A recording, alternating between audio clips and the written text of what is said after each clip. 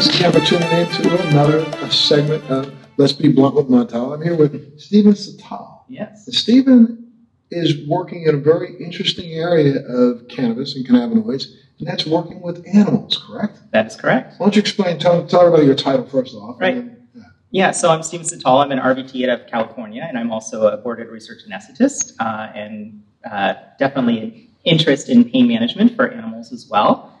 And now work for a company called Vet Sciences. And you've been doing a lot of research on cannabinoids and animals in general, right. Not just dogs, but all animals. Right.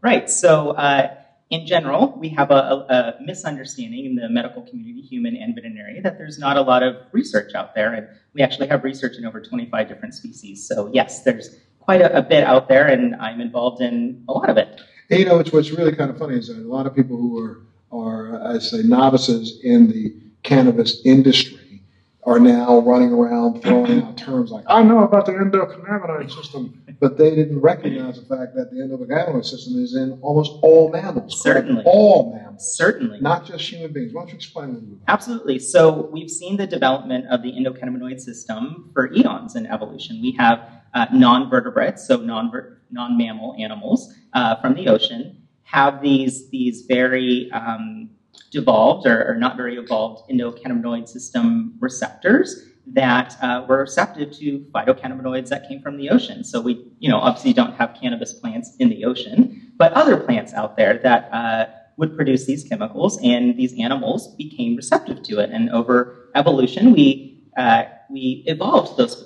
particular receptors to the ECS that we know today.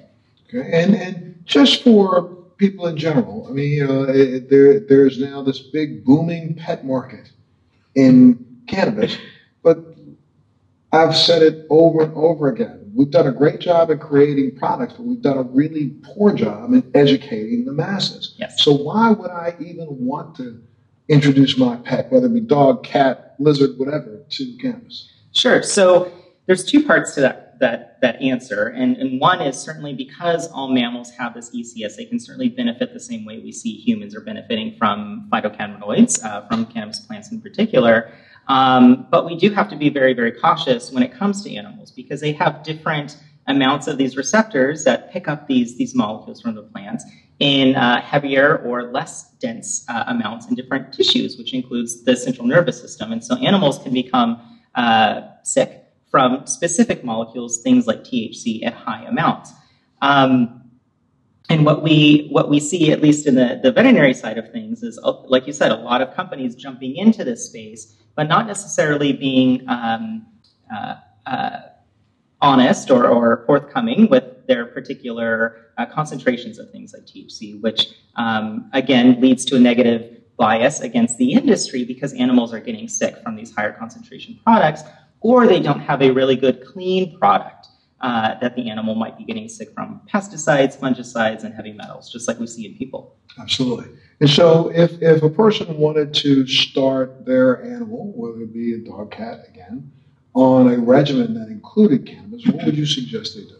So my biggest recommendation is talk to your veterinarian first. What we have seen in the industry is people being scared of talking about cannabis therapy with their vets because of they don't want to be shamed, right? Well, that's almost the exact same thing, analogy that goes on right now with people talking to their vet when it comes to going to their vet, but going to their yeah. family doctor. Yeah, certainly. And I recently heard from a young lady who is suffering from a malady. I won't go into detail, but she said to her doctor, "Well, what do you think about cannabis?" And the guy said, "Oh, that's all a bunch of BS." Yeah, yeah. So mainstream doctors still need to be educated themselves. Yeah, and just to that point, same with veterinarians and veterinary technicians and nurses. That is not something we learned in medical school or veterinary school.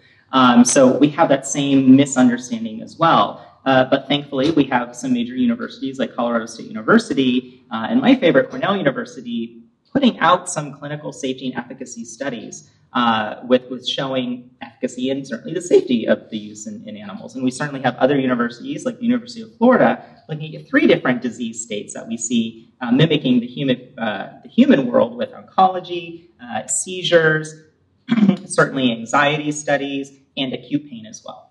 Okay, good. And now what's the difference Is there a difference really with CBD, CBG, CBN, and THC when it comes to animals? Yeah. Are you looking for a broader spectrum? Are you looking for a whole plant and remedy? Right.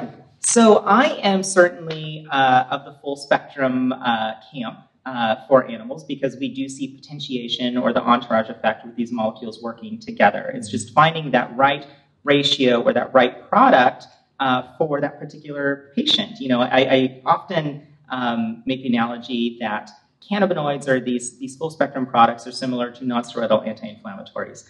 For some people, ibuprofen works really well. For some people, it doesn't work at all. Right. Where other people, naproxen works really well. I think we see the same thing with cannabis products. So, you know, we may have to play around a little bit with these different ratios. But certainly, when it comes to animals, we don't necessarily want to start with a high THC product, again, just because we get this THC toxicity, this static ataxia in animals compared to humans that we don't usually appreciate that in. And I have witnessed myself from a friend of mine who's had a Great Dane who had a huge, cancerous tumor. On that, doctors were saying the dog had less than, 3, 4, 5 months to live. And now years later, after a regimen of cannabis, the dog is really still thriving today. And then how do we explain this? I mean, we explain it just by saying, well, I told you so. Gotcha. It's the miracle of cannabis. And I think, to the cancer study specifically, we are starting to investigate that in veterinary medicine. LVet Sciences has funded a study out of University of Florida where they were specifically looking at osteosarcoma, so those bone cancers, and using cannabis to treat it. So I am very, very hopeful that we're going to see really good results. I think we're already seeing good results with alleviation of chemo side effects and just quality of life. So I think we should expect to see shrinkage of things and certainly good results from those studies. Stephen, now, a lot of states have passed either recreational or medicinal marijuana law, but that's law for human beings. Talk a little bit about the concern that people should have about treating their animals with cannabinoids, even though it's a gray area is an understatement because it's really a no area. It's not being discussed. Right. So I think that's a really great question, an important question, especially since I had said, let's talk to our veterinarian about using these particular products for their animals. So the conundrum that we have in a majority of states is, just as you said, we don't have inclusion of veterinarians into these specific medical practice acts for these states. So it doesn't say they can or they can't talk about these cannabis products, but what has perpetuated itself, at least in the media and the legal community, is if it doesn't say anything, it must be illegal, when in reality, if it doesn't say anything, it doesn't say anything. Right. And then we have to also understand what type of product are we using. Are we using a cannabis or marijuana product with these higher levels of THC, or are we using an industrial hemp-based product in an animal, which generally, in many states, is considered over-the-counter? So if it's over-the-counter, we should be able to have these conversations freely and be able to do what's called harm reduction with pet owners on using these products safely. So very interesting. Like right now, I have a small breed pet, which is a tiny poodle, and the little poodles develop a tightening of their larynx in their throat as they get older. So in the last year and a half, our pet, Mr. Max, he just coughs every night. So they're taking the vet. What's the vet do? The vet prescribes him a 10 milligram hydrocodone. Oh, Lord. Now, we then are told, cut it in half and give that to him. And I've been giving it to him, but I'm thinking about it. And, it definitely has alleviated the cough at night because he doesn't seem to cough as much anymore as he did. But I'm concerned about it because, that's a 5 milligram for a human being. 10 milligrams of hydrocodone is a lot of hydrocodone. Yeah. So now he's only, 14 pounds and taking in 5 milligrams of hydrocodone. Why couldn't that doctor have had the same conversation with me about giving him just CBD? That is an interesting Hemp-based. Yeah, that is an interesting question. And I think the main answer is, again, they weren't taught about it, and there's been this stigma. But I think the more important point that you unintentionally brought up is when we are prescribing oral narcotics to these patients, we have a problem of what's called owner diversion. So the owners are actually stealing their narcotics from the patients themselves so that they can get high. So we are contributing to this opioid crisis that we're seeing. And I think cannabis is that perfect medication to take that place of these super addictive and deadly medications that we are so freely giving out to our animal patients. Oh, what do you see? What do you see over the next year when it comes to animals and cannabis? Are we going to have an opportunity to get more experts like yourself out here addressing this issue to the public? I think we will see a lot more cannabis-friendly veterinarians and technicians and nurses become more mainstream with this particular topic. I think we had a pretty good win.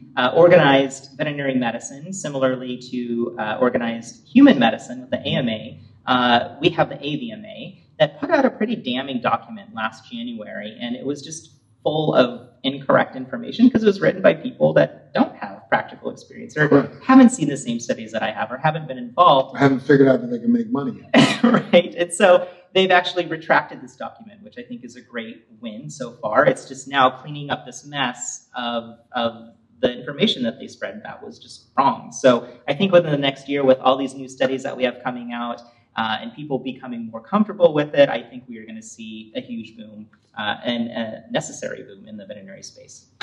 Well, and listen, you have an open door to come back and talk to us. Let's be blunt anytime you want, because I think that's what we need to do is be more blunt and get the information out there. Certainly.